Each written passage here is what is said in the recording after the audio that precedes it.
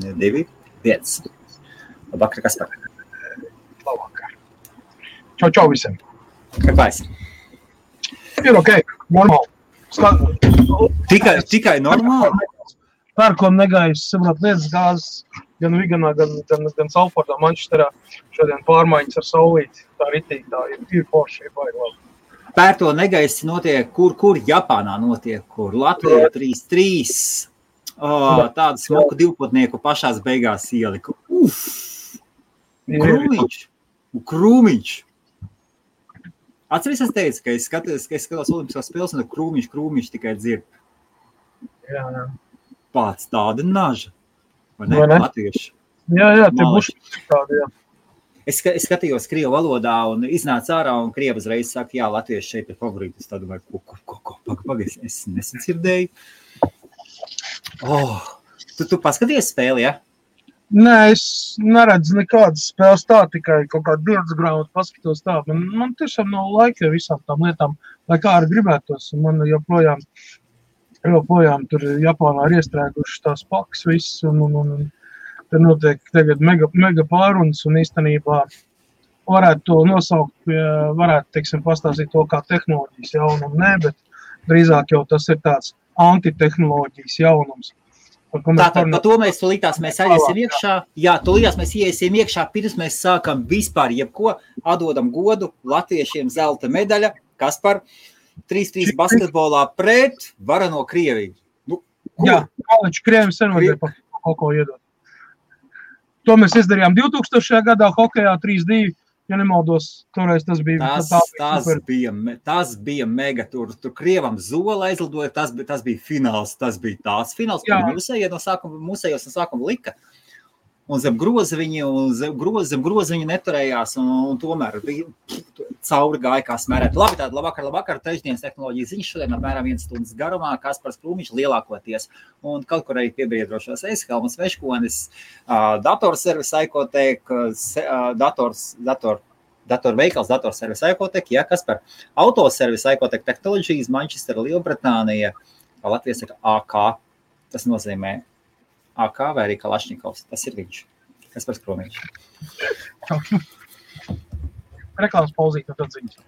Reklāmas pauzīt. Labi, ieejam reklāmas pauzītē, sagatavojamies, un tad aizejām, iegribsim atlasīt tehnoloģiju pasaulē, kas noticis. Kāpēc? Your smile lights up a room. There's not a single thing that I would change about you, 'cause you're perfect way that God made you.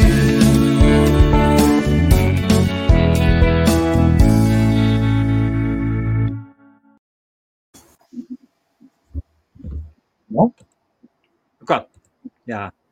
Viktors laiva. Jā, Viktoram arī iet tiešraida.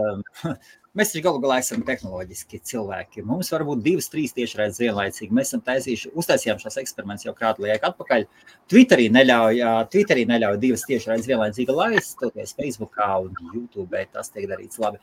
Gadījumā tiem, kas skatās Facebook, ja jums Facebook tā tiešraide aplojās, tā kā vakar mums notika īsi pēc Bitcoin vakarā sākšanās, tad pāriet uz YouTube, un YouTube šo tiešraidi ir vēl skaistākā, labākā un ātrākā izpildījumā un papildus ziņas.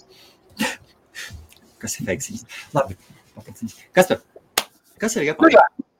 Kas ir Japāna? Japāna, viss notiekās, kā notiekās, ļoti drastiski īstenībā ir tie visi apstākļi, kādos apstākļos šī te olimpiāda notiek, maksimāli tur super safe, tur, nezinu, bez skatītājiem, tur līmenis ir vienkārši tāds, ka, saproties, tur kniepadātāji nav kur nokrist, ja Japāņi ir tik pedantiski, ka viņi trīskāršojuši ir drošības vispār pasākums, un šajā brīdī īstenībā no Japānas praktiski neiet nekāds eksports, nekas neiet, viss ir apstādināts, gan dēļ tā, kad ir saucamais 4. līmenis no 5 iespējamiem tieši Tokijas apkārt, ne? Jā. Ir izsludināts dēļ visiem tiem, un lai nodrošinātu olimpiskās spēles, tā tad ir maksimāli samazināt iespēja kaut kur nebūt noraut kādu no Covid paveidiem, tātad maksimāli ir izolācija, cik vien ir iespējams. Tas savukārt ietekmē ļoti, ļoti daudz ietekmē pasaules tirgu, tirzniecību, pārvadājumus vispārējais. Uz doto brīdi tāda antitehnoloģija ziņa. Tad, kad sākās viss tā pandēmija, viss tas ļambats, Ķīna bija pirmā, kas aizgāja lockdownā, konkrētajā lockdownā. Tāpat laikā mums Lielbritānijā janvārī, februārī, ja tu atceries, bija viss kārtībā, pābi vaļā, visi dzērieti spēlējās. Amerikā bija tieši tas pats, neviens neko. Tajā brīdī, kad sākās lielākās problēmas Amerikas Savienotās valstīs, kas parāda līdz praktiski uzreiz, gan Eiropu, gan vispārējais, gan drīz vienlaicīgi. Tas viss notika. Tur, kā saka, plus mīnus, tramvaju pieturviet, ja tur tās 3-4 dienas, vai ne, īpaši lomu nespēlēja, bet rezultātā, tātad pusi pasaulē aizgāja lockdownā. Ķīna savukārt tajā laikā, viņi jau sāk iziet no lockdowna. Ja tu atceries tos ziņu virsraksts, kad Ķīnā palēnām ņem nost ierobežojumus un viss sāk atgriezties. Tas bija jau izstādes kaut kāds sācis parādīties. Jā, tas bija mājas, jūnijas, jā. Tātad, respektīvi, kas notika pasaules tirgu. Loģiski, mēs ļoti labi apzināmies, ka praktiski 80% lietas, ko mēs Eiropā lietojam, nāk no Ķīnas. Ir tā. Bez starpības. Vai tas ir zobbakstāmais kociņš, vai tas ir kāds, sāntehnika, elektronika, šī gadījumā Taivāna, Ķīna, Hongkonga, es to visu apvienoju vienā, jo tā ir viena daļa, kas ir praktiski gigants. Ja? Vai tie būtu datori, vai tās būtu spēļu konsoles, vai tie būtu videokārtas, vai tas būtu kas. Kas notika, sāksim ar Amerikas tirgu. Ja? Tātad Amerikas tirgu cilvēks iedzina lockdownā, kas notiek? Cilvēki sāk aktīvi iepirkties internetā. Okay, jā. Uz veikalu nevar iet un tā tālāk. Kraus pārvadājumi, ja mēs paskatāmies, tie ir jau statistikas dati, tad pieņemsim, Los Angeles ostā vidēji ienāca ap 200,000 konteineru kopumā no Ķīnas. Ķīna, Taivāna, Hongkonga, tas gals viss. Ja? Tā ir lielākā osta, tad lūk, pandēmijas laikā, lockdown laikā, šis skaits četrkāršojās. Ja? Viens kuģis pārvadā vidēji 17,000 līdz 23,000 konteineru. Viens kuģis. Dienā apstrādās 17 kuģus.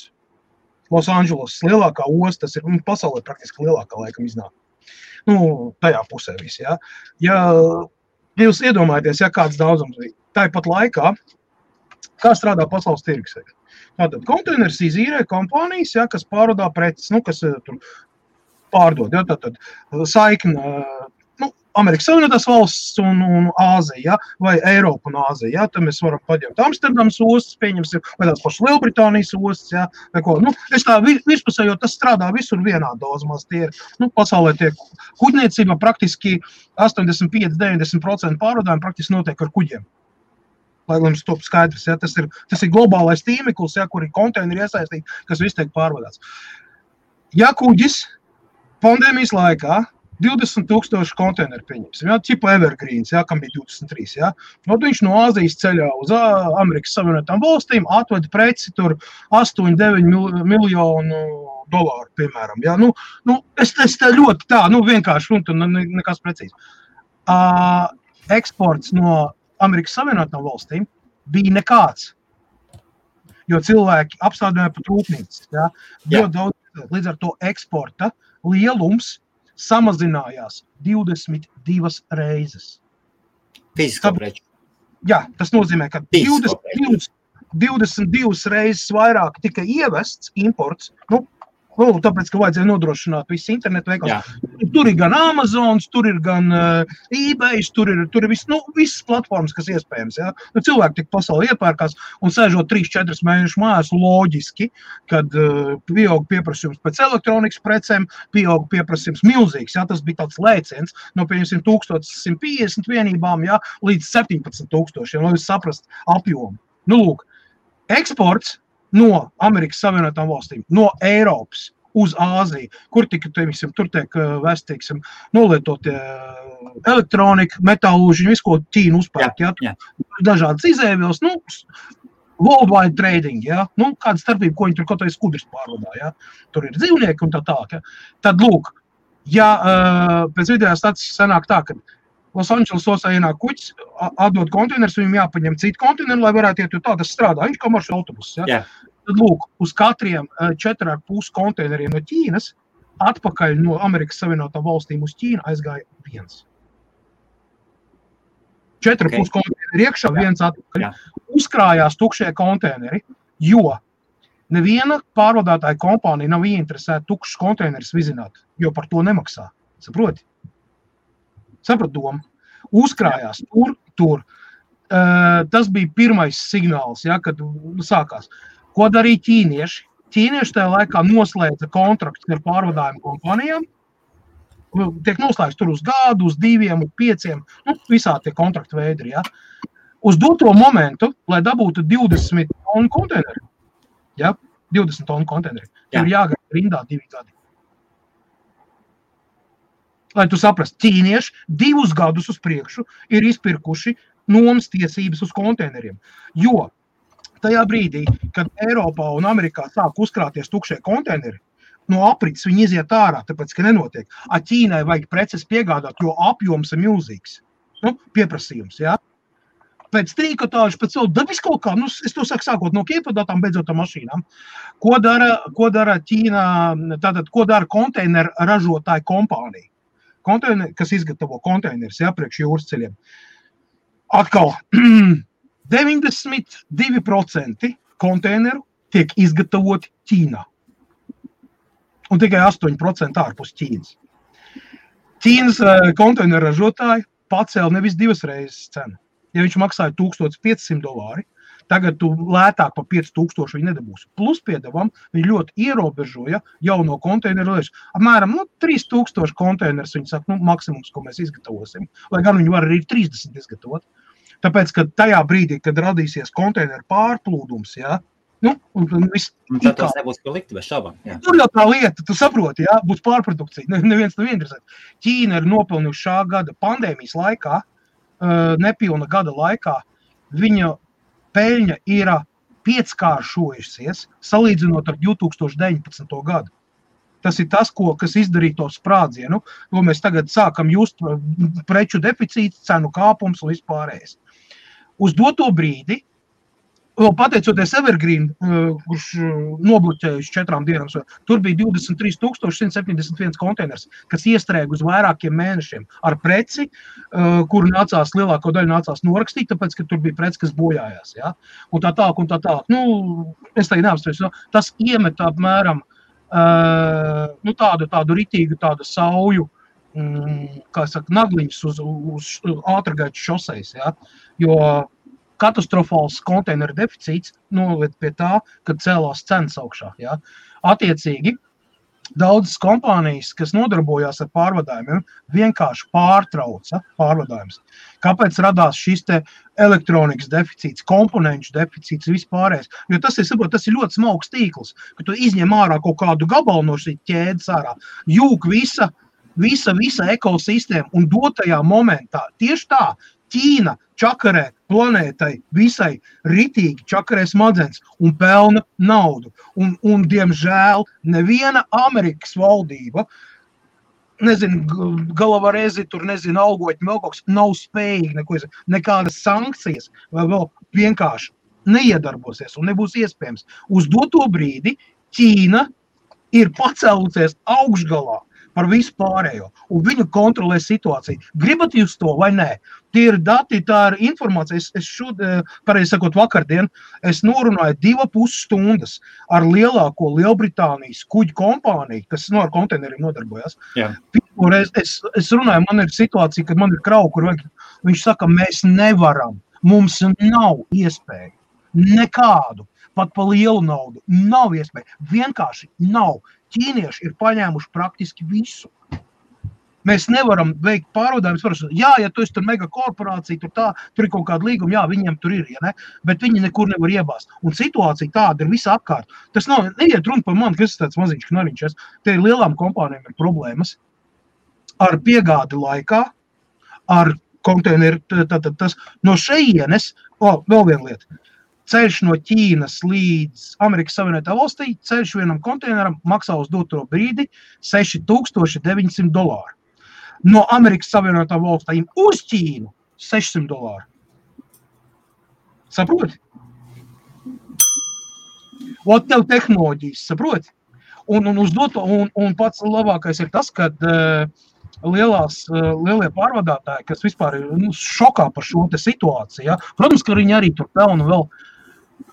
Jā, iedomājies, nav konteineru. Iedomājies, jā, ir liels trūkums. Tad, lūk, labākā gadījumā situācija varētu stabilizēties pēc optimistiskām aplēsēm, un to saka cilvēki nevis kaut kādi žurnālisti, ja, kam vienkārši tur kaut kāds polasījuši statistiku vai saka, bet cilvēki, kas strādā tieši ar konteineru pārvadājumu, un viņš ka labākā gadījumā nākamgad, vidus apmēram jūlijas, augusts, nākamgad. Līdz ar to, uz doto brīdi, tehnoloģijas, tātad iekārtas elektroniskās alkoholas, jā, viņas nāk, protams, kad ir kaut kāda tur viņam kontrakti, tur viss, kas nāk, bet tas ir salīdzinoši nekas, kas bija 2019. Gadā. Un plus, piedomām tas, kad Eiropa ir ļoti sāpīgi dabūjusi pa biksēm saistībā ar lockdown dēļ tā, ka nespēja strādāt un nespēja ražot, plus, piedomām, viss šīs te dabas stihijas, ja? Vēl tagad, kas notiek, patās Vācija, tas vienkārši iedzina reāli tādu ķīli iekšā visā tā infrastruktūrā, kad uz doto momentu es pat nestādos priekšā, kas būs uz septembra, oktobra, kad sāksies skolas, ja, kad visi studentiem, kad vajadzēs atjaunināt, teiksim, iekārtas, viss kaut ko, viss pēc kāds reāli trūkst. Kaut kas ir, šur tur kaut kas ir, nav tā, ka nav. Bet teikt tā, ka mums ir kaut kāda pārbagātība un baigi lielā izvēle, nedraugi mīļie, tādiem žēl nav. Un ne jau tāpēc, kad mēs te būtu kaut kādi niši vai nebūtu naudas vai ko, reāli nav ko atvest. Un cenas. Neviens negrib maksāt par sūdu datoru, kurš maksāja pirms tam Argusā ar akciju 100,999, rakstā mašīna, jā, dators. Viņš tagad maksā 300, tāpēc, ka viņa piegāde no Taivānas uz šejieni ir pacelta 5,5-6 reizes dārgāk. Kas to visu apmaksā? Mēs, draugi mīļie, mēs lietotāji. Ne jau kompānija maksās, ne jau kaut kādi starpnieki maksās vai kas. Maksā tie, kas ir galva lietotāji. Un tagad padomājiet, vai jūs būtu ar mieru pirkt datoru, kurš ir very basic one, vispār tur, tā ir rakstā mašīna, tur ir kaut kāds atomu procesoriņš, jā, tur ir ķipa 8 GB RAM, tur 1 terabaits cietais disks, bet tiklīdz tu iekrāmi iekšā 4K video paskatīties, ja, viņš tev sāk tur raustīties, vēl kaut kas, jo tur videokart nekāda, vai pieņemsim tev, resursus viņam nav nekāds. Jā, tu var YouTube kanālu skatīties, ja, tur, nezinu, pasakas rakstīt vai Wordā kaut kādu dokumentu tekstu rakstīt, ja. Tīri studenti, ja. Es saku, ja jūs budžets ir tā jau ierobežots un jūs varētu atļauties tādu nopirkt ar akciju tur, labi, maksimums līdz 200 mārķiem, tad tagad jums jābūt gatavi maksāt 350. Vai jūs gribēsiet tādu pirkt? Pa 350, nevis pa 169 vai 200. Manuprāt, atbildi ir acīm redzama. Es, Kasparu, vēl Lielbritānijā neesmu īpaši ievērojis. Cenu izmaiņas tāda labvakar visiem Trešdienas Tehnoloģiju Ziņas. Madars saka, dēļ tādas Ķīnas arī Latvija LV, tāda Latvijā inflācija ir kosmosā, ka baila. Kā jums Lielbritānijā? Mums pārtika ir kosmosā un vispārējais tajā skaitā. Kaspar, manā pusē es neko pārtikā vispār neesmu ievērojis.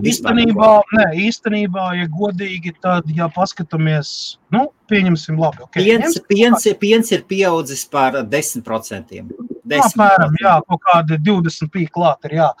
Bet saprotu uz tiem apjomiem, pagaid. Piens, maize, labi, tie ir tādi rādītājs, ko parasti skatās, tāds. Jā, bet ja mēs skatāmies, pieņemsim augļi, ar ko Lielbritānija ir diezgan bagāta, viņam zemeņu lauki daudz, ir daudz lietas. Ja es salīdzinu, pieņemsim, kas bija pirms 2 gadiem, jā. Zemeņu maksāja, vispār var nopirkt pa kapēkām. Tagad zemāk pa 3 funti zemenes nav. Vienkārši nav. Un tas ir ļoti augsts cena. Pa kādiem veikaliem tu runā? Pa 3 mārciņām. Nu, mēs ņemam parastos, Es nezinu, kas par ko tu runā. Zemenes var dabūt daudz lētāk par 3 mārciņām, kā parasti Aldi Lidlā 1,49 panets normālais. Kilogramā? Nē, normālais. Lidlā tieši, Lidlā un Aldi 2,99 kilogramā. Nestāst, lūdzu. Varbūt kilogramā, jā. Iepakojumā. Es runāju par iepakojumā. Iepakojumā 400 gramu, jā. Nē, lūdzu, ļoti vienkārši. Es varu pateikt, cik 2019. Gadā maksāja zemenes, varēja dabūt kilogramā pa funts 99. Sākumā, un pēc tam pašās bija pat tā, ka tu varēji dabūt arī pa 1 funtu, ja zināju, kur braukt pie uz tirgiem, svētdienas tirgiem, jo varēja dabūt. Nav. Jā. Es tev to piemēru vienkārši. Labi, jebkurā gadījumā mēs saprotam, ja jūs sakat, ka Latvijā cenas ieskrien debesīs, tad Lielbritānijā vēl tā nav. Un cilvēki vēl to nejūt, un tas nav. Arī ir runāts par celtniecības precēm. Reāli mēs to jūtīt. It kā kāpjot uz augšu. Tomēr šeit ir arī kaut kas cits. Šeit ir ļoti liels apgrozījums. Un sakrā lielo apgrozījumu un lielo pieprasījumu, tad kaut kā tas tā parādās. Labi, īsumā, mēs iesim atpakaļ. Es iedošu īsu ziņu. Galu galā IBFs ir interneta biznesa fórums. Sākotnēji bija domāts, pamazām mēs aizējam vispār uz uzņēmējdarbību, mazo vidējo, online, ārpus online. Tad 26. jūlijā svaiga ziņa, Google paziņoja, ka iznāca jaunais updates. Mēs zinām, ka Google taisa updates 2-3 dienā, un toreiz bija spam backlinku updates, un domāju, būs. Ne šur, ne tur. Viss kārtībā, visi dzīvo. Es paskatījos melnos fórumos, cilvēki apmierināti, dažam labām pat pieaudzis trafiks ir 2-3 reizes. Lielākoties visiem viss kārtībā. Un ko mēs varam pateikt, kā Google algoritmus šajā gadījumā mazlietiņi skrēja pakaļ tam vilcieniņam, kurš skrien mazlietiņu priekšu algoritmu puišiem. Tur jau zēns sen strādā mazlietiņu uz priekšu vēsturē. Jā, Kasparu? Jā, mazliet paturpinot, tomēr saka par tām preču izmaiņām tam līdzīgi. Ļoti labi zinu firmu Monolīts, kas ir lielākais UK, kā saka, Latvijas, Lietuvas, Ukrainas, Krievijas. Viens no lielākajiem, jā. Viņš ir lielākais īsti. Viens no lielākajiem. Man ir laba sadarbība ar viņiem, man ir viņa katalogs. Šā gada katalogs ir palicis apmēram uz pusi plānāks par iepriekšējo gadu. Ļoti daudz preces no kataloga. Es runāju ar pašu to piegādātāju aģentu. Viņš saka, ka katastrofāli atsakās no tādām daudzām precēm, pat tās, kuras īstenībā ir labas. Es nezinu, kāpēc. Cilvēki prasa kaut ko lētāk, kaut ko vienkāršāk, tad kvalitāte iet uz zemi.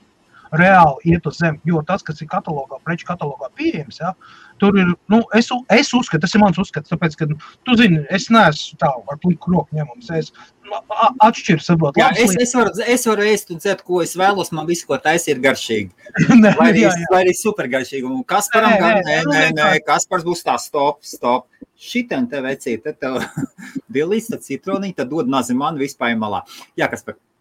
Lūk, un šis te, es esmu ievērojis, un šā gada pats aģents saka, ka ir ļoti švaki un paliek arvien švakāk. Tāpēc, ka cenas imports no Latvijas, Lietuvas, Igaunijas, Ukraina, Baltkrievija, bet Bulgārija, Rumānija, šis tas no Krievijas, un no Polijas arī nāk. Cenas vienkārši iet augšā. Preču piedāvājums samazinās, lai noturētu kaut cik to latiņu, balansā ar tām preču katalogu, viņi ir spiest izņemt ārā kaut kādas preces un ielikt kaut kādas lētākas vai citas un tam līdzīgi. Kā rezultātā, pirms tam es pasūtu pie viņiem vairumā, vai ne?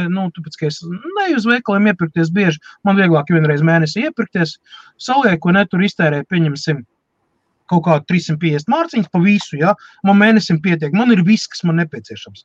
Tur dažādas lietas. Es nerunāju tur par piena maizi, kas jāpērk tepat uz vietu to cukuru vai tādu, Bet, ja man gribās pieņemsim kaut kādu produkciju, kas nav angļu veikalos nopērkam, tad tagad es pat uz 200 mārciņiem nevaru sagribināt. Ne jau tāpēc, ka es būtu izlabs, bet vienkārši tāpēc, ka nav ko izvēlēties. un paliek ar šī. Tas ir mans novērojums pēdējā gada laikā, tādā šķērsgriezumā ņemsim, ja. Tā kā atkal, pēc kā mēs skatāmies, ja. Es jau saku, ja piens un maize, ja, tad tur ir tik daudz, ja, tur, ir okei, ja, tur oliņas bišķi dārgāks palikuši, tur tas paliek bišķi dārgāks, tur kāpēc mazliet, jā. Nav nekas tās traks ienozīmīgi, jā. Jā, benzīns arī it kā pandēmijas laikā benzīna cenas bija, naftas cenas bija nokritušās, pat tur par bareli tur bija ārprātā, tur pat bezmaz vai piemaksāja, lai tikai paņemt, ja bija ļoti zemes cenas, ja. Benzīna cenas un degvielas cenas īpaši nekritās. Un tagad uz šo doto brīdi vispārreiz 1,33, 1,36, un tas ir tikai sākums. Tagad sāks tikai celties cenas visu, tāpēc, kad viss sāk lēnām atgūties, viss uzreiz, Ķīna viņu reāli ir uztaisījusi tādu ķīli iedzinus iekšā. Un, kā es saku, nevienas sankcijas nepalīdzēs. Un mēs šodien paturpināsim mazliet vēlāk, ir vēl viens jaunums. Ritīgi attiecībā es atļaušos iejaukties par naftas produktiem bez šaubām. Te nav kur atkāpties, cenas vienmēr ies uz augšu. Tur nav kur atkāpties. Tomēr, ja mēs skatāmies no daudzo Eiropas valstu pieredzes, sāk veidoties, sāk arvien vairāk valstīs, sākas zaļā enerģija un sākas elektrības pārražošana. Un līderi šajā gadījumā ir viennozīmīgi Norvēģi, kur dažos brīdos tur ir runa par pārražošanu, par kapitālu pārražošanu, tā ka dažu brīdi pat piemaksā par lietošanu, tad, kad būtiski piemaksā par lietošanu. Un šajā gadījumā, ar naftas produktiem pašām viennozīmīgi tā tas ir un būs, tomēr vai vienmēr elektrības cena augs uz augšu, vai arī kritīs uz leju. Man jau liekas, ka sevišķi valstī kā Latvijā, kur ir jūra, kur ir vieta gan saules enerģijai, gan vēja enerģijai, Kasparu vai ne?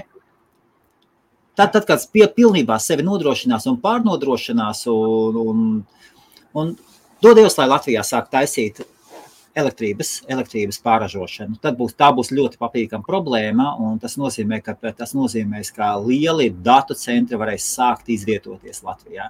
Es nezinu, ja mūs skatās kāds no ministrijām, domājiet par šo industrijas subsidēšanu, paskatieties, kā elektrības pārražošana, ja? Kaspar, kādu pārprodukciju ir veidojusi, kādus viļņus veidotajā pašā Skandināvijas pašos ziemeļos, rietumos Norvēģijā.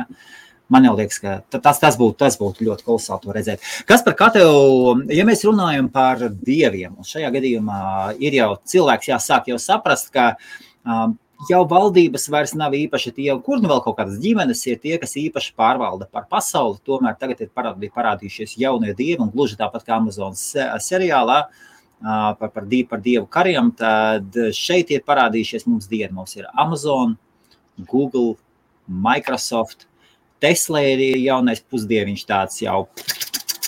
Viņu jaunais čips, starp citu, ir višķīt līdz saustīties daudziem. Kaspar, kā tev, labi, es varbūt ātri iziešu pa cipariem, tad otrais ceturksnis, un es apstāšos pie Teslas. Ļoti labs. Es zinu, ka es paskaties, kā viņš smaida. Viņš, Kaspar Skrūmiņš, Kaspar, tev nav Teslas tetovējums, ne?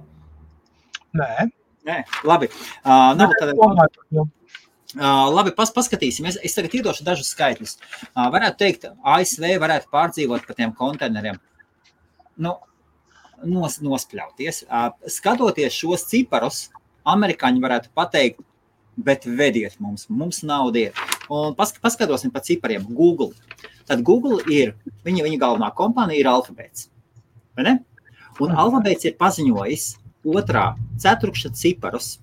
Un otrā ceturkšņa, tas ir 3 mēnešu ienākumi ir $61 miljards. Iedomājies, Kaspar? 61 miljards dolāru. Tas ir iekasētas naudas, ko cilvēki un kompānijas ir maksājuši Alphabētam. Interesanti, ka no reklāmām, no 60 miljārdiem, tad Alphabētā ir iekšā ļoti daudz dažādas kompānijas, un Google services no 61 iedeva 57 miljārdus. Tad gandrīz visu. Un kopā no šī 61 miljārda 50 miljardi, tas ir 81% ienākums visai Google ir no reklāmām.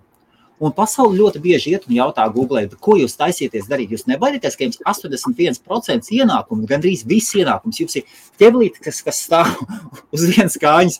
Jūs nebaidieties par reklāmas ienākumiem. Uz ko viņi saka, mums vēl ļoti daudz. Burtiski tagad tika Wall Street Journal žurnālisti piekļuva klāta, CEO, saka, jūs kaut ko. Viņi saka, tirgus ir neapļaujams, mēs turpinam piesaistīt jaunus reklāmdevējus no visas pasaules, mums tikai nāk, un tas ir tas, uz ko mēs koncentrējamies. Tātad viņi slauc pasauli.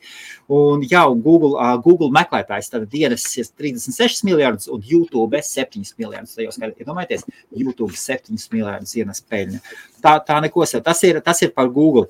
Paskatīsim tālāk Microsoft. Microsoftam ir 3 mēnešos pārdot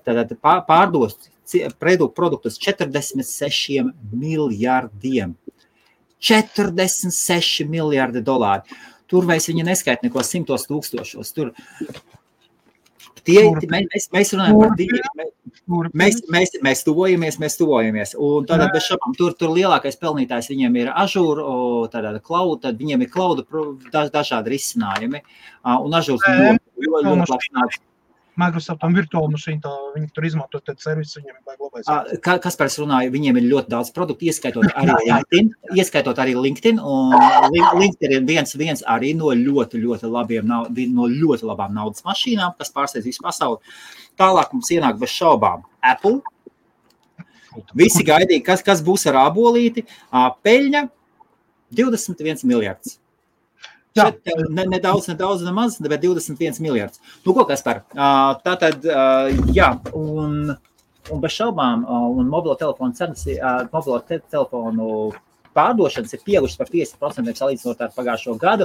Tad, kad viņiem tā lēnītiem, viņiem vajadzēja to 5G, kā palaida iPhone 12, aizgāja, ieturēja mazu vakumu, skaistā korporatīvā, paņēma pasauli, izģērba, paņēma savas naudiņas un Runājot par Apple, īstenībā Apple baigi šifrējās. Viņi tā ik pa laikam kaut ko izmet, kaut kāds tāds ir, bet īstenībā nav nekas tāds baigi aktīvs, ko Apple tagad kaut ko produs. Viņi ir nolīduši stūrītī, kaut ko klusībā tur taisa. Es zinu, ka viņi taisa šitās te, ar mašīnām strādā, ļoti strādā mašīnu virzienā. Viņi tam mēģināja... Savi procesori. Neaiztiesīsim. Jā. Kur tiek uzlabot un viss. Īstenībā ir tā, kad kā Apples mēģina noslēpt un izvairās no tiešiem jautājumiem saistībā ar iCar un vispārējo, ja? Nu, tevi mēs jau runājām par to, ko viņi mēģina ar Hyundai parunāt, tur ar vēl pāris koncerniem parunāt par automobīļu izgatavošanu, ja? Zem Apple zīmes vai ar Apple kontroli, ja?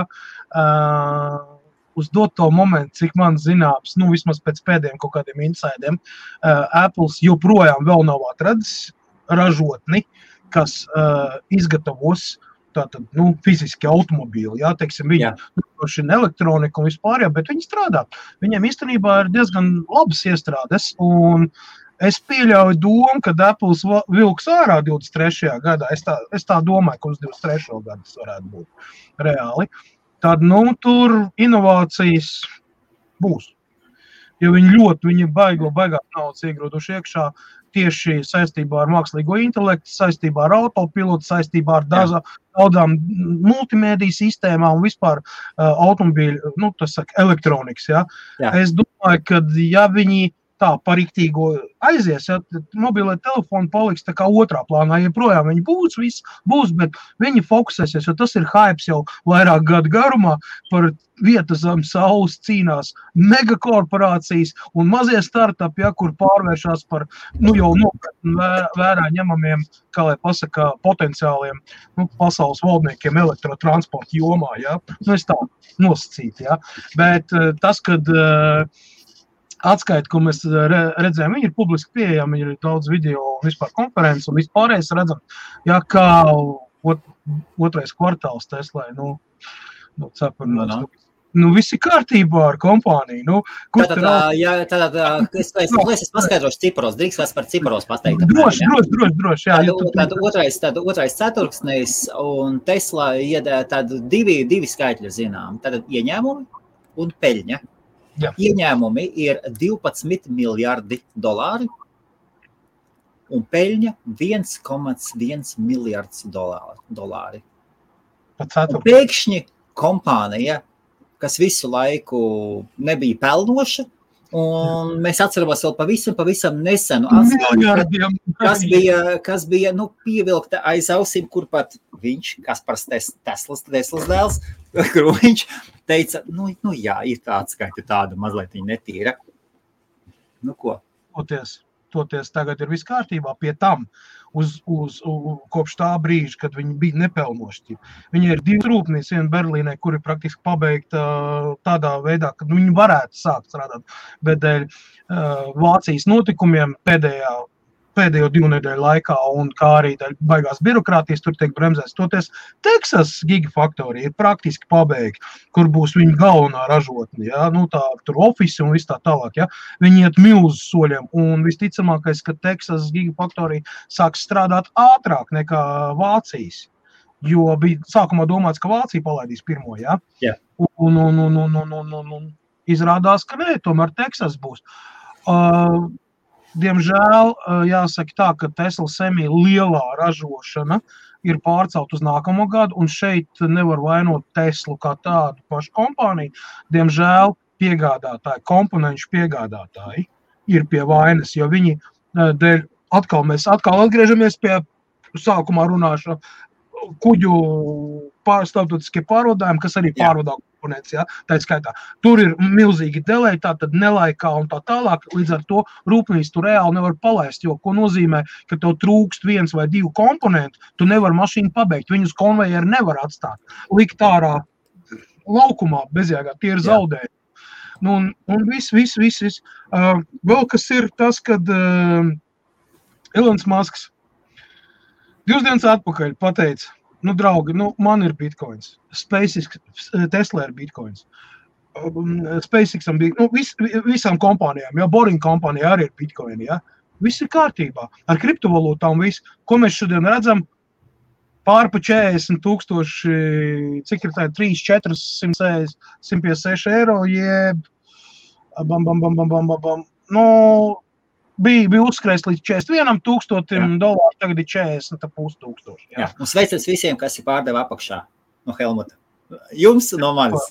Savējiem. Nē, es par savējiem, bet jūs galvenais neuztraucieties. Ja jums vajag pārdot, jūs pārdodiet un dzīvojat uz priekšu. Jā, tur notika ar Bitcoin cenu, es atļaušos, Kasparu iejaukties mazliet. Ar Bitcoin cenu, notika tā lieta, kamēr visas pasaules smējās, ka viens cilvēks nevar ietekmēt Bitcoin cenu, viens mazs izgājiens iekustināja. Kas notika papildus paralēli, ļoti līdzīgs stāsts, ka nesen notika ar šortotājiem, vienas ļoti slavenas kompānijas, kā aizgāja akcijas uz augšu, un arī pret Bitcoinu izrādās bija lieli šortotāji, un šortotājiem nācās noslēgt savas pozīcijas. Un tad, kad šortotājs slēdz savas pozīcijas, viņam nākas atpirkt Bitcoinu pie tās cenas uz to pozīciju, pie cenas, kā viņi kāpj uz augšu, un tas rauj cenu uz augšu. Tad izveidos tas, ka šortotājs slēdz savu pozīcijas, vēl pierāva klāto vilni. Kaspar? Jā, Bitcoin šortotāji arī dabūja pa dibenu. Tā kārtīgi. Kaspar, tomēr vēl viena lieta Teslai notikusi. Tesla teica, Masks pateica, ka viss ir labi, cipari skaisti, un redz, kā mēs parādām, cik mēs ātri mākam pārkārtoties, un kā mēs mākam sadarboties ar citām kompānijām, iepirkt produkciju, tad, kad citur tas nav, vai ne? Un tomēr Semitraks ir pārlikts uz 22. gadu. Jā, es jau teicu, uz nākamo gadu pārcelts, es jau teicu to, tāpēc, ka tas ir praktiski dēļ komponenšu, ražotāju dēļ piegādātājiem. Šī gadījumā viņš ir gatavs, tāpēc, kad iet uz priekšu, saprot, jebkurš biznesmens plāno, viņam ir plāns, viņš cenšas sekot, bet kad iejaucās Mr. Destiny, ja, šī gadījumā, tā ir pandēmija, tas ir hauss kuģniecībā, tas viss ir saistīts ar to, kāpēc Tesla... Šeit mēs runājam tieši par elektroniku, Tieši par elektroniku, par to es arī runāju, kas ir galvenais bīdītājs vispār tehnoloģija. Mēs nerunājam par lielie, par kaut kādām alumīnijiem vai par kaut kādām lielām lietām. Nē, alumīnija cena arī ir pieaugusi. Tesla Model S un Tesla Model 3 cenas ir vidēji pusgadu laikā ir cēlušās pa $1,500–2,000. Un tas ir saistīts tikai un vienīgi to, ka alumīnija cenas, vispār metāla cenas ir augšā, tās piegādes izmaksas ir palielinājušās vēl. Vienkārši paši ražotāji arī nav spējīgi noturēt cenas vienā līmenī. Viņiem ir jāceļ cenas. Tas ir pilnīgi normāls process, jo pieprasījums ir milzīgs. Tu vari piedāvāt, tu fiziski nevari izdarīt, jo tu esi atkarīgs no 15, 20 citiem piegādātājiem. Un pietiek, ka šajā ķēdītī viens nolokojās vai delēja uztais vēl kaut kas, bezstarpības kādiem. Pandēmija, ne pandēmija, tas viss apstājās, visa ķēde. Tas ir tas hauss, par kuru runāja. Patreiz šī momentā pasaules tirgu ir hauss. Saistība, un tas ir saistībā tieši ar pārvadājumiem. Pieņemsim, Ķīnā, Taivānā ražotnes ir gatavas saražot produkciju, ir gatavas. Taču tas, ka tev ir jāgaida uz konteineru, lai tu varētu viņu aizsūtīt, tev ir jāgaida 1 dienas, 3 dienu vietā, tev jāgaida 3–4 nedēļas, tas attiecīgi otrā galā veido 1,5 mēneša aizkavēšanās, jo vidēji ceļš no Ķīnas līdz Amerikas Savienotām valstīm ir apmēram 15–20 dienas, atkarībā no tā, tur plus mīnus. Ja. Plus ir jārēķina klāt konteineru iekrāmēšana kuģī, cik tas aizņem, otrā galā konteineru izkrāmēšana un pēc tam piegādu uz galpunktu. Ja. Tātad tur vēl papildus, ja, tur svārstās, kopumā no 35 līdz 50 dienām. Tātad no momenta, kā tu pasūti, līdz kamēr tu saņem. Un tagad ieliek, ka šeit iekšā 3 nedēļas kavējumu, kas savukārt rūpnīcai dod reāli shutdown momentāli. Jo tu nevari ražot, tu esi gatavs, tev 99% ir gatavi ražot, visiem vajag maksāt algas, visiem viņi gatavi strādāt, un tas 1%, kas tev pietrūks, ja, tev neļauj nesaražot produkciju neko, līdz ar to tu esi spiests palielināt līniju, samazināt, un tam visam ir vilciena sekas, saprot? Ja pirmais vagons sāk noiet no sliedēm, viņš pavelk visu sastāvais sev uz riņķi, saprot? Velk līdzi. Un tas ir tas, kas notiek tagad. Ja mēs turpinam runāt par Ķīnu, es atkal atgriezīšos pie Ķīnas, šoreiz 2 tehnoloģiju jaunumu, tieši saistībā no Ķīnas. Ķīna ir kolosālākais handkaps iedots viņam uz doto momentu, lai kāds tas būtu Teslas fans, bet principā es to zināju jau pāris mēnešu atpakaļ, bet es visu laiku taupīju, domāju, vajag apstiprinājumu, kamēr būs. Tātad tas ir noticis. Ir Ķīnas kompānija, kur ir pārsitusi puši Tesla Model 3. Visos parametros, vispār, ko tikai var iedomāties. Arī drošībā? Arī drošībā. Viņa ir 5 zvaigznes. Kompānija, ko mēs ļoti labi pazīstam Lielbritānijā, BYD, Believe Your Dreams. Modelis saucās TAN. Viņš cenas ziņā ir gandrīz uz pusi lētāks par top Model 3. Uzņem no 0 līdz 100, ja kādam interesē, ir 3,9 sekundes vienā versijā un 3,6 sekundes otrā. Piedevām viņi šo te ir ielikuši tātad BYD emblēmu, apakšā TAN, un otrā pusē ir uzrakstīts nevis dual motor, nevis tur quattro vai vēl kaut kas, bet uzrakstīts 3,9S vai 3,6S. Saprot, tik tālu pat viņi uzlikuši emblēmu.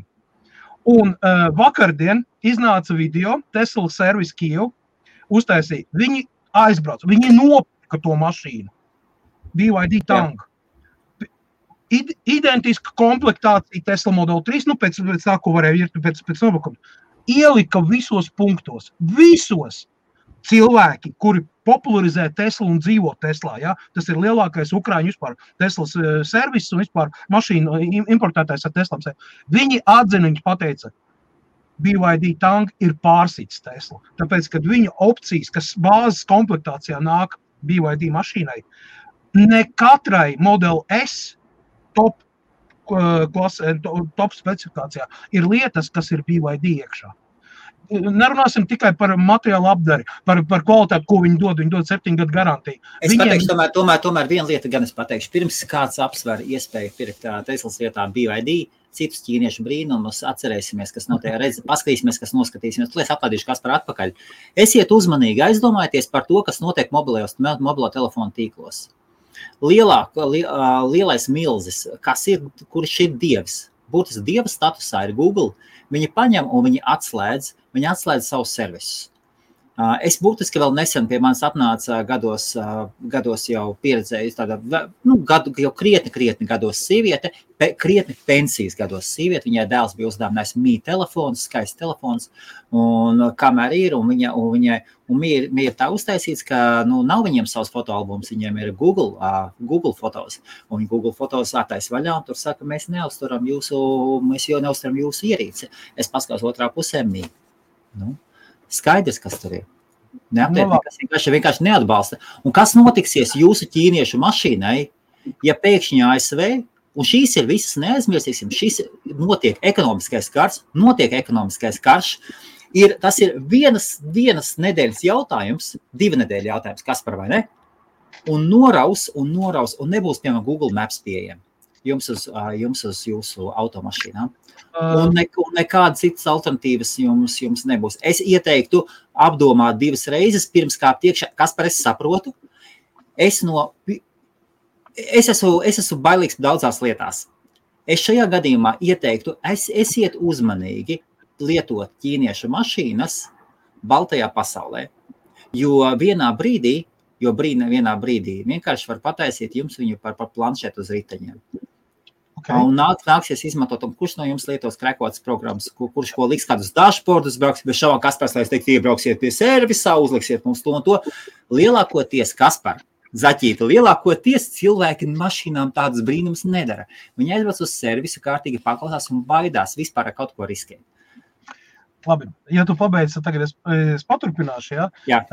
Tad jau iznāk tā, ka tu esi īstenībā viens no visbailīgākajiem cilvēkiem Lielbritānijā, jo... Es esmu ļoti uzmanīgs, jā. Jā, Lielbritānijas valdība ir noslēgus līgumu ar BYD. 400 elektriskie autobusi BYD Londonā jau kursē jau kuro gadu, un nekāda problēma. Kurš? Ļauj pabeigt. Kaspar, to pirms tu man pasaki, kurš tu saprati kādā sakarā, ko es būtu pretī pateicis. Pagaid. Autobusam nav saistības ar Google, ja Google nogriezīs autobusiem savu servisu. Pagaidi, taisa to saku, ļauj pabeigt. BYD es zinu ļoti daudz, jo man patreiz garāžā atrodas BYD 2021. gada taksometrs. Londonas taksometrs pie manis, uz vienkārši es viņu pētu tagad un skatos. Jā.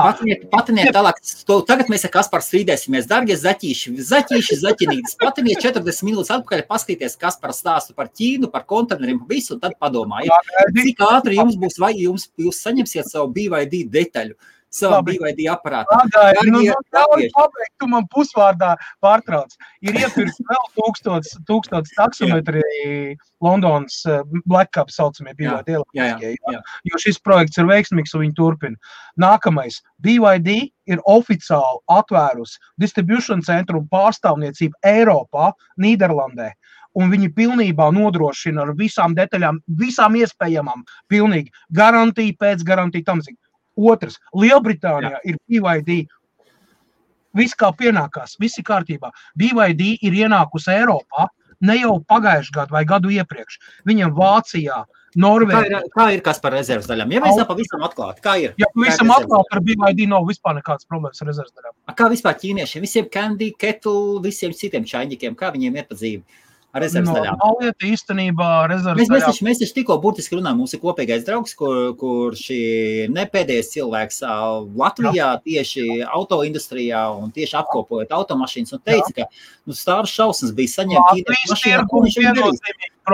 Latvijas tirguma viennozīmīgi problēmas, tāpēc, ka ķīnietis, pateikšu godīgi, viņš neizskata Baltijas valstu tirgu kā ievērības cienīgu. Un tas ir saprotams, jo daļa no pārdotiem automobīļiem, kas varētu sastādīt, viņi pat nesastādīs tur 0,001%, ja? Pa visām 3 Baltijas valstīm kopā. Saprot, iet runa, pagaidi, davai ļauj pabeigt, ja? Pēc tam varēs iet. paturpināt. Ja? BYD strādā ar Amerikas Savienotām valstīm, uz turieni tiek sūtīts, un viņi ņem pretī, viņiem ir tagad kontrakti. BYD izgatavo Blade baterijas, kuras ir patentētas, kuras ir pierādījušas sev, kad viņas ir daudz drošākas par Teslas Model 3 vai Teslas Model S baterijām. Tas ir pierādīts testos. To viņi var cauršaut ar 50. kalibra šito te ložmetēju, ja? Un viņa pat tev neparādīs uguntiņu neko pēc apmēram 5 minūtēm. Mājiņš dūmiņš parādīsies, viņas nesprāgs, viņas nedeg. Saproti? Tas ir tas, ar ko paņem ar tehnoloģijām. Un BYD tangi, tā ir pirmā mašīna, kura reāli spēj radīt konkurenci gan kvalitātes ziņā, gan aprīkojuma ziņā, gan vēl. Tai mašīnai īstenībā, jā, viņi ir Ķīnā ražot, viņi ir Ķīnas dizains, tas kā pasaka, pilnībā saka, viņa nav pirmā mašīna, kura nav kopēta, viņa neatgādina nevienu citu mašīnu, tātad viņi nav nokopējuši to purnu sānu vai vēl ko, viņi ir pašai pie šī dizaina strādājuši Pininfarina tie dizaineri, viņi noīrēja, viņi uztaisīja, viņš tiešām ir smukiņš, ļoti labs. Komfortabls. Cilvēki izbrauc bija, es tev varu iemest 40 minūšu reāls apskats, kur salīdzina. Un tici man, viņi nokakājuši ļoti daudzas mašīnas, ieskaitot Ford Mustang to elektrisko, jā. Nerunāsim par Audi e-tron, quattro un visu. Tur ir cilvēki, kam ir biezas solis, jā. Viņi var atļauties, jā. Un viņi reāli pasaka, kā ir. Un vienmēr ir slavējuši Teslu, Tesla viņiem ir galvās, viņi asinīs tek Teslas viskijs vai ne, un tā tālāk, un tā tālāk. Viņi Amerikā atvēra kompāniju, kur nodarbojās ar Teslām, viņi vienkārši tur varētu detaļas dabūt uz Ukrainu normāli. Viņi vakardien tiešā tekstā pateica, draugi mīļie, šī ir pirmā mašīna, kur ir cienīgi stāties pretī Teslas mašīnām, Model 3, kas ir tautas mašīna, jo cenu kategorijā viņa sanāk pat nedaudz lētāk nekā trīnieks, bet aprīkojuma ziņā viņa ir pat labāka nekā Tesla Model S. Par to iet runa, ka ķīnietis ir tehnoloģijas, un nevis kaut kāds tur copy-paste, bet viņiem ir tehnoloģijas, jā, viņa nāk oriģināli, tur nav ķīniešu valoda iekšā nekas, jo viņa domāta Eiropai. Un tas ir nopietns faktors. Norvēģijā BYD kopš pagājušā gada novembra jau tiek tirgots, un ir viena no populārām mašīnām, kas tiek pārdots. Un Norvēģija tas ir etalons, saprot, ja viņš ir izgājis cauri Norvēģiju un izgājis cauri. Nē, labi, ir okei, lai jau tā būtu, katram savs, bet tas, kad nevar neņemt vērā to, ka ķīnieši patreiz ir uz zirga. Ķīnieši par sen nav lētais mēsls gāzes gals. Viss, pieliksim punktu. Ķīniešiem ir lētais mēsls. Pēdējā ziņa no vakardienas sēriju veidā ir palaists pasaulē ātrākais vilciens, un tas ir noticis Ķīnā. Visi vēl tikai eksperimentē un taisa prototips ar Mageleu dzinējiem. Zini, kas ir Mageleu? Tas uz magnetiskiem spilveniem. Jā. Inī motors 1000 km garumā, ja? Un pa viņu slīd vilciens. Mageleu saucamais. Tā ir tas sistēma. Tātad 2 magnēti pretī elektromagnēti, ja? Kur, kā saka, polēm mainoties vai nu savalkās, vai nu levitē. Ja? Tad lūk, sēriju veidā palaist līnija 1067 km Ķīnā. No Šanhajas uz, es neatceros, kurien tam izkrit no gals. Nepilns 2,5 stundas. Pateikšu, ka lidmašīna lido 3 stundas plus 2 stundas, kamēr tur biļešus, tur bagāžas un tā tālāk. Jā, tad lūk, 2,5 stundās. Vidējais ātrums 600 km/h.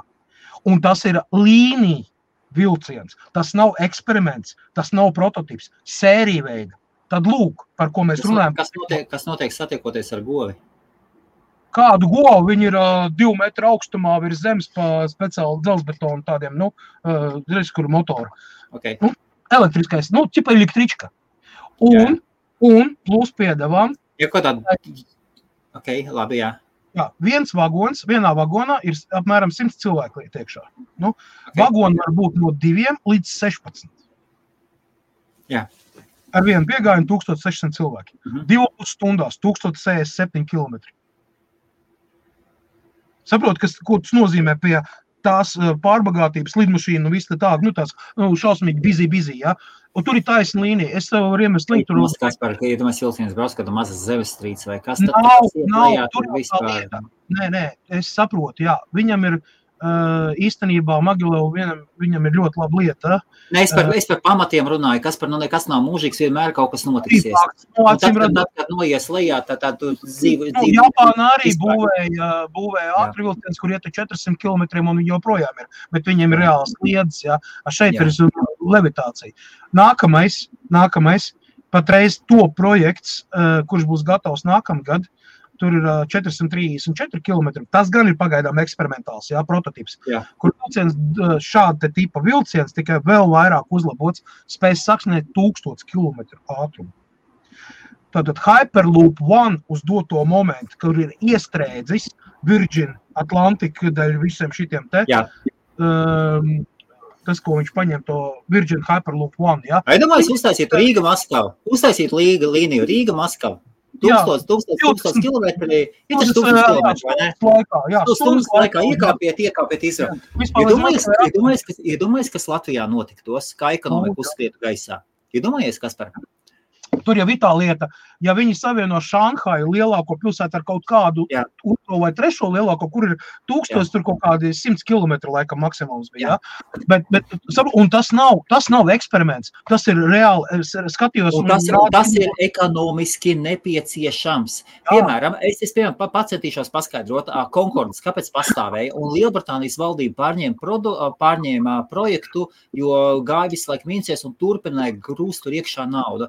Tāpēc, ka bagātie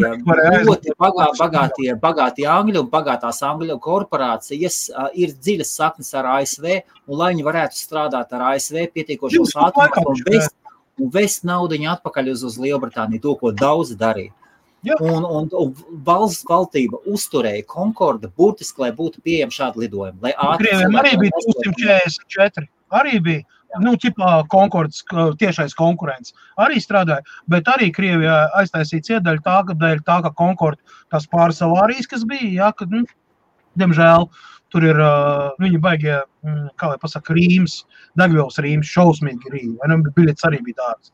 Taču, tas tev dev iespēju burtiski pāris stundu laikā no Londonas tikt, pieņemsim, Ņujorkā vai Los Andželesā, kā piemēru. Es klausījos memoārs, kur viens no starp 100 bagātākajiem angļiem, viņš teica, viņš no rīta 9 iekāp iekšā lidmašīnā Concordē un kaut kādos 8:30 nolaidās Ņujorkā. Burtiski neko darba dienu nepazaudējot, patiešo devās uz savu viesnīcu. Tikai biļeti uz vienu plus 3 līdz 5000 mārciņu maksā. Tajā līmenī tur tās protams, tad, kad tu pelni miljonus, tad tev ir jāpārbauda, tev ir jābrauc, tev ir jāpārvalda savi īpašumi, tev ir jābrauc, jāskatās, un, kā mums teica Skudrīša kungs, kamēr kaķis guļ, pelis pa galdu. Tāpēc kaķim jābūt novadā. Jā, bet redzi, Skudrīša kungs ar savām prognozēm 2019. gadā par Teslas ātro bojājēju un uzpūsto burbuli ir, baigi smagi nošāvs par strīpu, jo akcijas ir uzauguši vismaz no tā brīža 4-5 reizes, plus piedevām pasaulē parādījušies jauni produkti, un viņš turpina invāziju. Un nekādu vainu, un paplašinās. Ballīti iet uz priekšu. Tieši tā. Tā kā uz doto momentu mums tas šodien tāds ķīnisks vakars sanāca, ja? Bet, diemžēl, ir jāņem vērā tas, ja jūs vēl neesat pamanījuši, tad ļoti iespēj jums mazliet vairāk palasīt un papētīt. Ir ļoti daudz sāk pieejama būt informācija tieši par Ķīnas sasniegumiem tehnoloģijām un iet. Viņi uz mēnesi taisās cilvēku aizlaist, tūlīt burtiski kaut kādu, cik tie palikuši, 2 mēneši. Viņi uz Marsu taisās palaist pirms Elona Muska. Viņiem 1,5 miljards ir, viņi var paņemt 12 cilvēkus aizlaist uz neatgriešanos pie kājas. Labi, tālāk maza ziņa visiem tie, kas ir jaunāki, teiksim tā, tie, kas ir jaunāki strīmotāji. Ja mūsu starpā ir tie, kas nodarbojas ar strīmiem, varbūt jūs esat jaunāki, varbūt jūs nodarbojaties kādiem kosmetikas projektiem, mēs ļoti zinām, ka skaistuma sfērā ir ļoti daudz strīmotāji. Vai arī varbūt kādi ir, kas skatās, kas ar politiskos raidījumus strīmo, jebkurā gadījumā tie, kas ar strīmošanu. TikTokam ir palaistas jaunas 8 veselas lietas livestreamiem. TikToks ir sevi pieteicis kā livestream platforma. Tur ir gan Q&A, gan atbalsts, tur kopā ar draugu tu vari streamot. Ejiet, skatieties, pētiet. Varbūt mums līdz tam aizies laiks, līdz TikTokam, varbūt ne. Instagram mēs esam patestējuši, ir iespējams streamot Instagramā, iekšā tur gan mazliet savādāk jāpagriež kamera, bet TikTokam tur ir piešķilts būtiski 8 jaunas līniju funkcionāls. Ejiet un streamojiet TikTokā. TikToks, atgādināsim visiem, TikToks ir ātrāk augošākā vieta šobrīd. Tas ir pats krūtākais, kur tagad būt. Pati krūtākā skatās, tā kā es esmu paši foršākie džekiņi un džiksītes un meitenītes un visas lapsiņas, visi tur ir iekšā. Vecie perduļi sēž Facebookā un vēl vecāki draugiem LV. Vai ne, vai draugiem LV. Runāt, ka draugiem vēl LV joprojām nav apsprieduši iespēju palaist live streams. Tas vispār, jā. Un jebkurā gadījumā tā ir vieta, kur jūs varat dabūt ļoti daudz ātri subscriberus savus un savus sekotājus un darboties. Tā kā, ja jūs kaut ko sociāli pārdodiet, ja tas jums ir biznes, papētiet un padarbojieties TikTokā, paskatieties, kādas ir livestream iespējas. TikToks rulē ar savu, un livestreami tagad sāks sprāgt augšā. Rītīgi, jā. Tur viņiem ir, es domāju, ka viņi drīz noliks serveris pagulēt uz kādu brīdi, tagad sāksies šī vaiprātīgākā streamošana. Jā. Vēlreiz, ar to mēs iesākām Latvija 3x3. Jā, starp citu, kas ir absolūtais līderis zelta medaļu konfigurācijā dotajā momentā? Nezinu, ne? Amerikas Savienotās valstis. ASV, jā. Zelta medaļu skaita ziņā. Vienu brīdi man ir ļoti žēl, ka papildus visam Krievija nevar iet zem sava karoga. Vienalga, lai kas pagātnē noticis, pilnīgi vienalga. Tā ir tā lieta. Politika ir politika, jā, un dopings, tad neņemiet sportistus, kas ir ļoti paņemiet jaunos sportistus, izlaidiet cauri viņus dopingam, ja viņi ir brīvi, lai viņš iet zem savu valsts karogu. Klausies, Helmut, man ir tāda aksioma. Tad, kad sportu salaiž kopā ar politiku un personīgām intrigām, sanāk apvienotās karalistes Champions League futbolā. Un tomēr tas nekas nav jauns. Ir daudz trakākas lietas. Ir, piemēram, Nobeļa laureāti. Ja jūs paskaties Nobeļa laureāti, kas notiek, tā jau sen politiska spēle. Katrs no prezidentiem, ASV jaunajiem prezidentiem, saņem Nobeļa prēmiju, kuru Norvēģi piesniedz par ieguldījumu mierā, par pasauli un kaut kas tam. Tur ir cilvēki, kas ir karus taisījuši un tur ārprāts. Tā dzīvīt ir. Politika ir mūsu dzīvē un mēs esam politiku. Jā, kas par vienu sūdu mēs esam apkārt, uz ko tu vēl varētu nopaļoties? Uz vienu nopaļojos ar vienu ziņu, labu ziņu priekš visiem tiem, kas plāno vai esošiem elektroautomobīļu īpašniekiem. Laba ziņa ir tā, ka visi Tesla superchargeri no nākamā gada būs pieejami ne tikai Teslām, bet jebkuram automobīlim. Tātad, respektīvi, superātrās uzlādes stacijas, kas ir pieejams tikai Teslām, Teslas, būs pieejams jebkuram elektroautomobīlim. Līdz ar to atkritīs ļoti liela problēma. Bieži vien cilvēki, kam ir elektroautomobīls, viņiem ir jāplāno ceļš, tur visu laiku jāpiedomā līdz, kurās stacijās tev ir atbilstoši iekārti, kas atļauj to mašīnu uzlādēt. Tas ir vairāk saistīts ne centrālajiem rajoniem, pieņemsim, mums Lielbritānijā tādas problēmas praktiski nav, jau sen, jau kādu gadu, divi, jo viss ir optimizēts un viss ir normāli. Labi, Tesla supercharger ir atsevišķi, ja tā bija Teslas politika. Tad lūk, tagad Eiropas Savienībā jebkura automašīna, vai tas būtu Volkswagens, vai tas būtu BMW, vai tas būtu Fords, vienalga, jebkura elektroautomašīna varēs piebraukt pie Teslas supercharger un ātri uzlādēties tur 20-30 minūtēs. Atkarībā no tā. Jā, tas ir tas, kas īstenībā man patīk šī sākumā nodrošināt tikai savas automašīnas, vai ne? Un pēc tam jau ir, tad arī pāriem.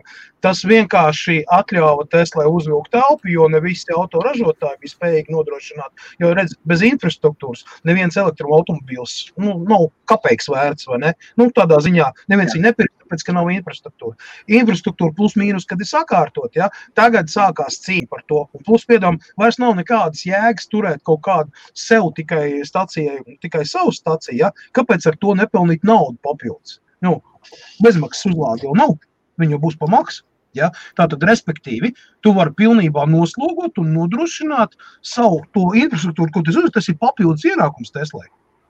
Un viņš sastāv diezgan lielu lauvas tiesu, ja varēs visu lietot. Tu saproti, ja? Biznesa doma. Ļoti pareizi. Tas bija, kad tieši tāpatās, kā viņš izdomāja, tagad subscription, ja? Tu vari pasūtīt pilnu autopilotu, aktivizēt, ja? $199 mēnesī. Tad, kad tev viņu vajag, tu viņu lieto, kad tev nevajag, tu viņu atcel. Tad, lūk, Morgan Stanley ir paskaitījuši, ka kompānija Tesla vairāk pelnīs ar šo te subscription, nekā pārdodot lādēšanas iekārtas, ja? Vai vēl kaut ko citu. Saproti, kā papildus tur kaut kādu aprīkojumu. Morgan Stanley tā nav kaut kāda tur kompānija, kas tur 3 čomaki sasēdušies tur pie alus pudelītes ar vobliņu, saproties, tur apspriež. Ja? Tā ir vērā ņemama kompānija, kas izsaka, viņi ir pasaulē, viņas ieklausās. Tā kā tas ir vēl viens jājām zirdziņš. Ja? Tikmēr es pieminēšu vienu lietu, ka es sāku dzirdēt tik pa brīdīm, un šodien vēl dzirdēju, ka cilvēki ir Lielbritānijā kļūst neapmierināti par savām elektromašīnām, ka patiesībā nobraukt viņi var mazāk nekā viņiem tur ir noteikumos noteikts un darba darīšanās. Par to mēs citreiz parunāsim, es paskatīšos vairāk. Tālāk uzlādēšana mājās, uzlādēšana ir daudz dārgāka nekā bija sākotnēji domāts. Un tad, kad jālādē citā vietā, tad tur viņa jāved. Es pats bieži staigāju un skatos, un man personīgi nepatīk, tā kā stāv ķobītis vaļā un ielikts iekšā, un katrs nakts huligāns var paņemt to atvainojiet, nolaust, nosist. Cilvēkiem patīk izsist logus, visu kaut ko padarīt tādas lietas. Kaspars skatās, diemžēl, cilvēki ir neapmierināti. Muļķiem nav likuma, tu zini, jā. Jā, tieši tā. Cilvēki ir neapmierināti par to, ka pie mājām nolikt tas. Es vēl īsti nesapratu, par ko viņi neapmierināti, par to, ka ir gada noteiktais nobraukums, kāda ir, piemēram, 12,000 jūdzes, un viņš jau ir nobraucis 15,000, un kas būs tālāk. Tur ir dažādas lietas. Par to mēs vēlāk parunāsim, kādu citu reizi. Man pēdējā ziņa tāda, ka Masks, viņam bez šām viss kārtībā, viņš jūtās ļoti labi, kamēr Bezos nepagrieza savu glūti skūto pakausi un vispār savu galvas daļu, un ar lielu smaidu devās pie NASAs un pateica, dargā NASA, jums ir mēnesis programma uz mēnesi nosēšanos, un jums ir noslēgts līgums jau ar SpaceX. Un tomēr šī programma, jūs gribējāt to izdarīt, ja es nekļūdos līdz šī gada beigām, vai līdz līdz nākamā gada beigām, un tagad jums nācās pārlikt uz 1 vai vairāk gadiem. Mēs piedāvājam ienākt iekšā kā daļa Blue Origin, tātad Amazon, Bezos kompānija Blue Origin piedāvāja. Mēs ienāksim iekšā, mēs noņemsim mūsu komisiju vai mūsu pakalpojums par $2 miljardiem un ļausim jums iekļauties laikā. Pieņemiet mūsu.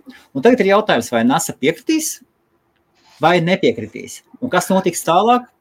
Tāpēc, ka papīri, cik es sapratu, jau ir parakstīti ar SpaceXu, tagad paskatīsim. Īstenībā kā bija? Tad, kad visu to realizēja šo te programmu, Amazons pieteica, bija arī tāda pieteikts. Tāpatās kā šitais te, mūsu vīriņš, Virgin vīriņš arī. Viņam arī bija savs skats uz to mēnesi programmu, un tur vēl bija 2 vai 3 kompānijas, kas piedāvāja. Kāpēc izvēlējās Elon Musk? Tāpēc, ka viņa cena un tie termiņi bija visrealistiskākie. NASA ir arī, viņi izvēlās, saprot, viņi arī tur izskata visu. Amazons jau bija no paša sākuma.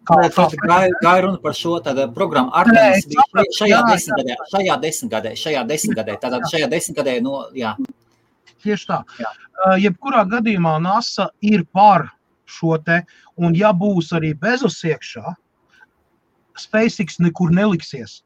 Saprot, tas nozīmēs, kā ar dubultu svaru varēs. Šeit neiet. Es saprotu, ka ir saucamā konkurence, kur tur Bezos tur centās panākt masku, un tur ar to internetu tur viņam nesanāca, tad viņš izgāja kosmosā un neiedauja viņam astronautu, saproties, un tas un šitais, saprot, viss tas kopā, saprot. Tā ir spēle, un tas, ko mums pasniedz, parastiem cilvēkiem, lai ka tā ir baigais tur tās. Īstenībā viss ir baigi vienkārši. Uzvarēs tas, kurš spēs piedāvāt labāks nosacījums, kurš to izdarīs. Nevis runās, bet izdarīs. Līdz ar to es nesaku ne 5, ka Amazons varētu būt viens no tiem, kas arī piedalīsies kosmosa programmā. Bet SpaceX viennozīmīgi ir tik tālu nostiprinājies ar to, kad viņi ir veikuši 26 veiksmīgus lidojumus. Atšķirībā no Bezos, kuram ir 1. 26, 1. Saproti? Pagaidām Bezos ir baigā ieskrējēja. Nē, saprotu, viņš jau krietni aizugurē. Tomēr finansiāli viņš ir spējīgs un cilvēki ASV, ja mums ir ASV skatītāji, es esmu dzirdējis, ka saucamās pandēmijas laikā sāka parādīties mašīnas kļuva mazāk, toties Prime fūres, burtiski fūres, garām kilometru rindām bija redzams. Visur bija tikai Prime, visur bija Prime. Tas ir tas, ko mēs Kasparu neredzam. Tieši tā. Amazon lielo izaugsmu mēs zinām, kā... Es redzu, jo man Amazon lielais varehals ir aiz manis. Te Prime mašīnas braukā ļoti bieži. Tic man, pa manu ielu tieši kā reizi iet augšā uz Manchesters visām šiem te daļām. Vot. Jā, ekomaskas nav, Varbūt vēl daža tāda īsa ziņa, ja jums gadījumā bērni un grib lietot Instagram, tad interesanti, Instagram ir uztaisījuši updateu un beidzot pieņemuši lēmumu ir, tad, kad bērns uztais Instagram kontu, nosacīt bērns vai jaunieci līdz zem 18 gadiem. No 12-13 gadiem. Tad līdz 18 gadiem, ja uztaisa pasaka, ka vecums ievada un parādās zem 18 gadiem, pēc nosacītās šis konts ir privāts. Tas nozīmē, ar viņu, tas, to, ko viņš raksta un liek iekšā, parādīsies tikai viņa sekotājiem, draugiem sekotājiem. Un vēl viena, privātais konts. Un vēl viena lieta, reklāmdevēji vairs nevarēs targetot, ko pirms tam varēja. Tad reklāmdevēji pirms tam it sevišķi sfēras, tur bija divas tādas sfēras, skaistums sfēra un fitness sfēra. Targetoja jauniešus jaunāks par 18 gadiem, teiksim jauniešus. Un šīs duris tiek aizvērtas ciet.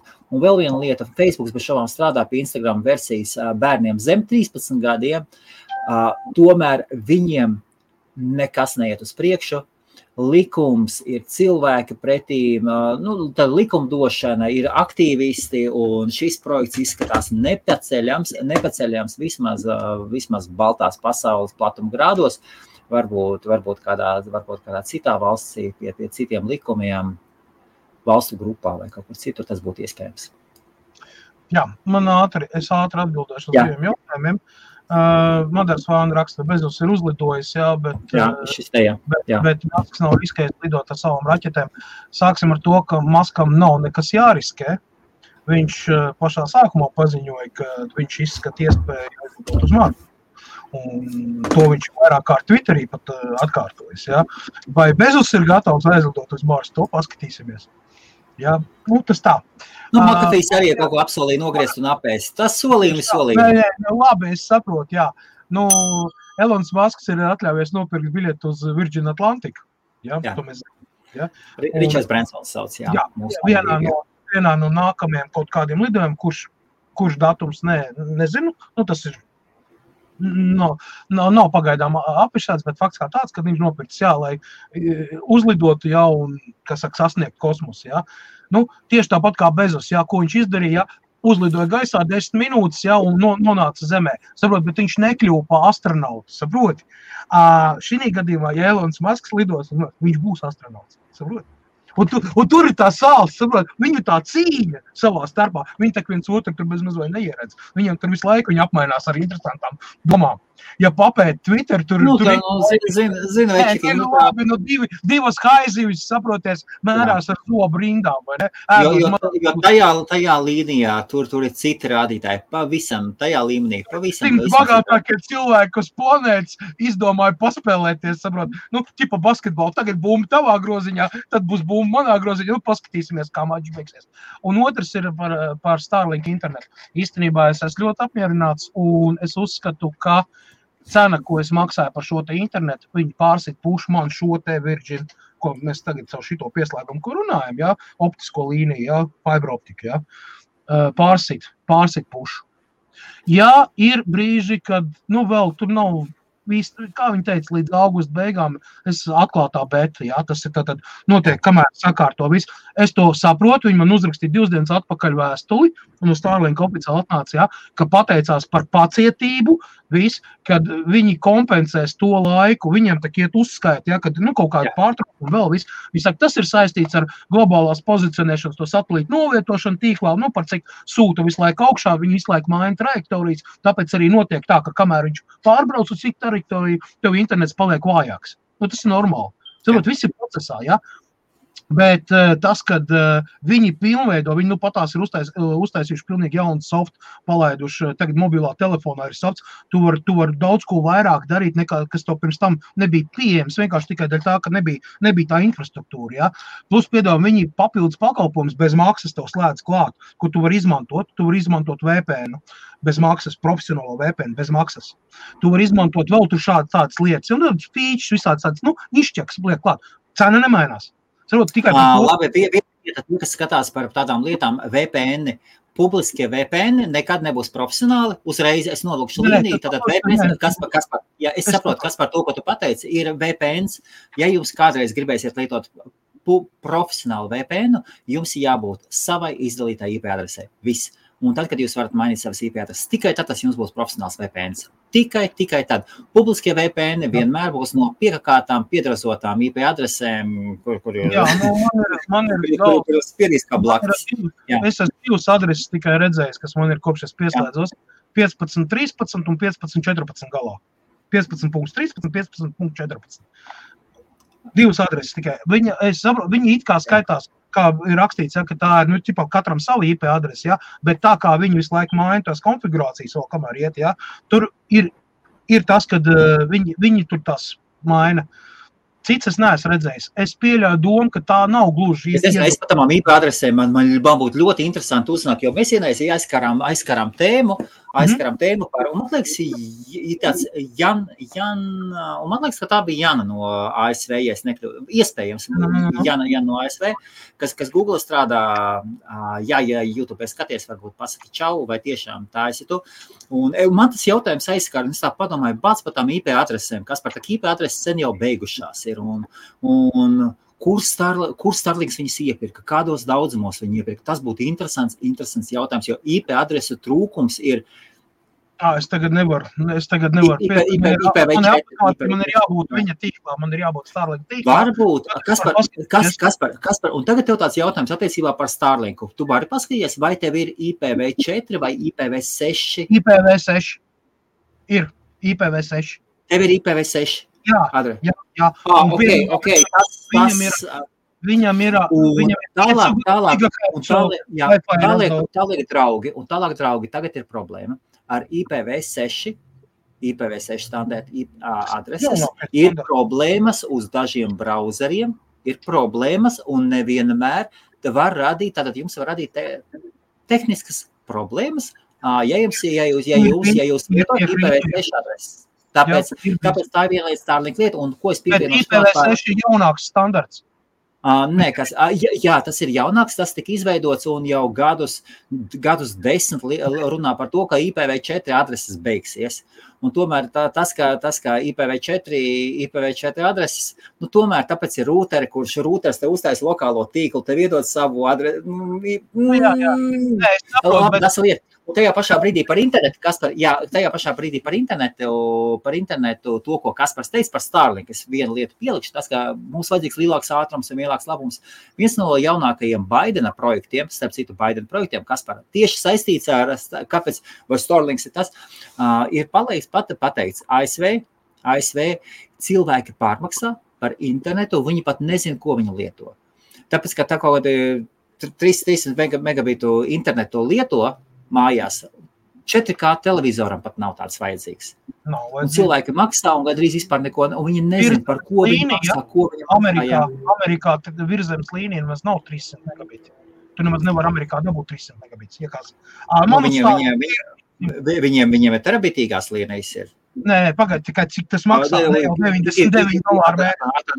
Gigabit līnijas, jā. Jā. No gigabit līnija Amerikas Savienotās valstī, ja nemaldos, maksā 300 kapēkam dolāru.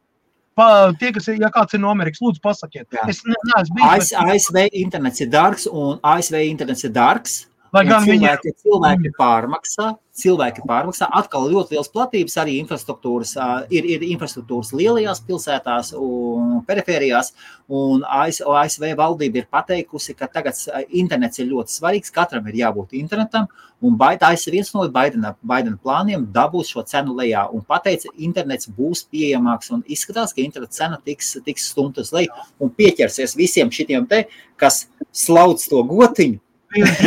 Virgin Media pirmais, kas dabūs iekšās. ASV, ja? Bet Virgin, jo viņš jau nav tikai Lielbritānijā. ASV kompānijas, ASV kompānijas galvenās, tās bija mazliet citas pateiks. Bet tomēr, ja Virgins tur ir, tas nebūtu liels brīnums. Jā, kāpēc tās ir tāds? Verizons, tie milži. Jā, Verizons, jā. AT&T, kas tur viņiem komkāsties. Verizon. Nu, te mums ASV skatītāji varētu piedot. Tomēr ir vēl viena lieta, Gunters, man teiks, bija no Lielbritānijas, tāpēc Lielbritānijā, tie, kas nezina, Lielbritānijā tiešām ļoti liels problēmas ar labu interneta pieslēgumu daudzās vietās, tāpēc šis kosmosa internets, kas par gadījumā Starlinks, ir būtiskā dievdāva. Mega. Es nenožēloju nevienu brīdi.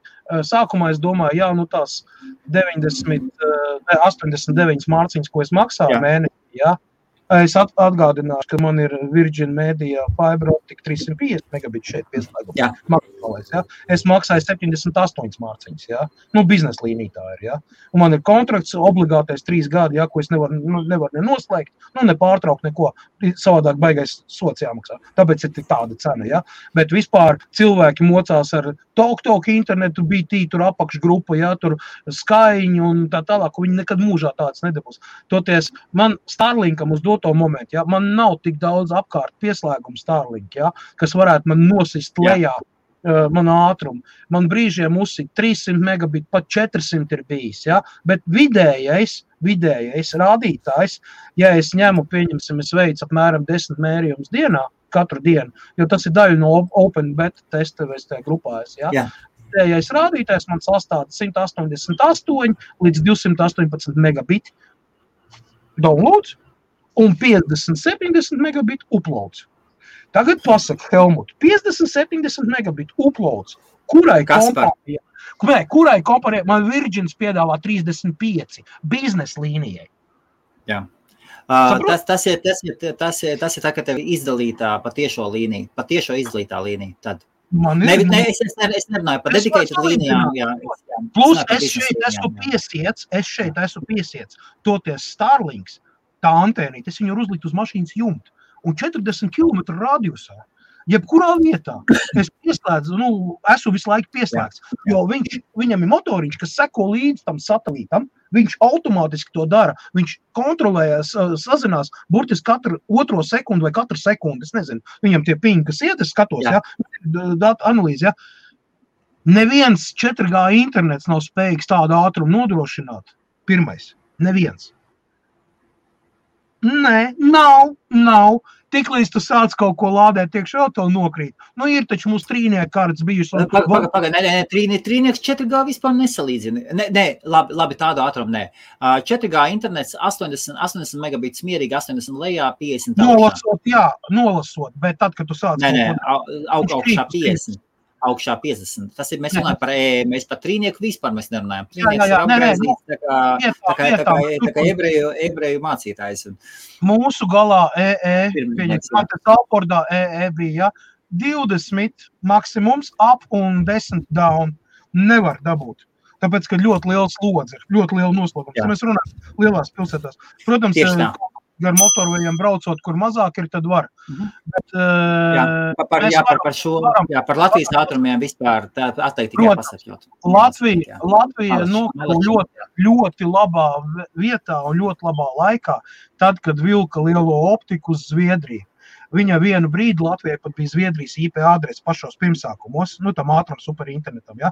Tikai tāpēc Latvija tika pie tā viss. Ja nebūtu tā liela optika, kas uz Zviedriju gāja, Latvija sēdētu tāpat kā Krievijas guberņas, saprot, tur nebūtu tāda lieta. Tā kā tā bija tāda, tiešām veiksmīga vieta, Latvijas izvietojums vieta un arī laiks, kad dabūja. Diemžēl Lielbritānijā, par cik viņi ir sala, un viņa ar zemes līnijām ir ļoti ierobežota iespēja, ja, tātad 2 kabeļi iet pa Eirotunelu, ja, izvilkt, kuris ir. Jā, ideāli. Un Felix, cik tu maksā Irijā? Man ir Vodafons. 100 eiro varētu būt, varbūt. Skatoties kāds, arī tur ir atkarīgs no tā, biznesa pieslēgumiem ir savādāk, privātiem ir savādāk. Un tur arī ir, pieņemsim, tev pēc 100 gigabaitiem informācijas, tev, pieņemsim, ātrums var pazust. Saliencijā būs pirmais 10 giga privātā klienta.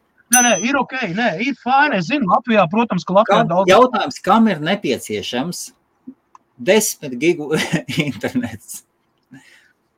55 eiro viņš maksā. 55 eiro. Ok, ļoti. Jā. Principā Latvijā nav labākais internets pasaulē. Latvijas internets ir 4. vietā pasaulē. 4. vietā pasaulē viņš bija. Jā. Bet es kaut kad... Viens no labākajiem. Jā. Top 5. Teiksim tā, top 5. Pasaules, jā. Visi kārtībā, es pilnīgi piekrītu. Nevienā brīdī es neesmu noliecis un teicis, ka nē, tā nav. Zinu, Lielbritānijā ir problēmas. Vēlreiz saku, Lielbritānija ir sala. Un tas arī es biju motocross. Gadās arī tā. Tas ir pilnīgi normāli.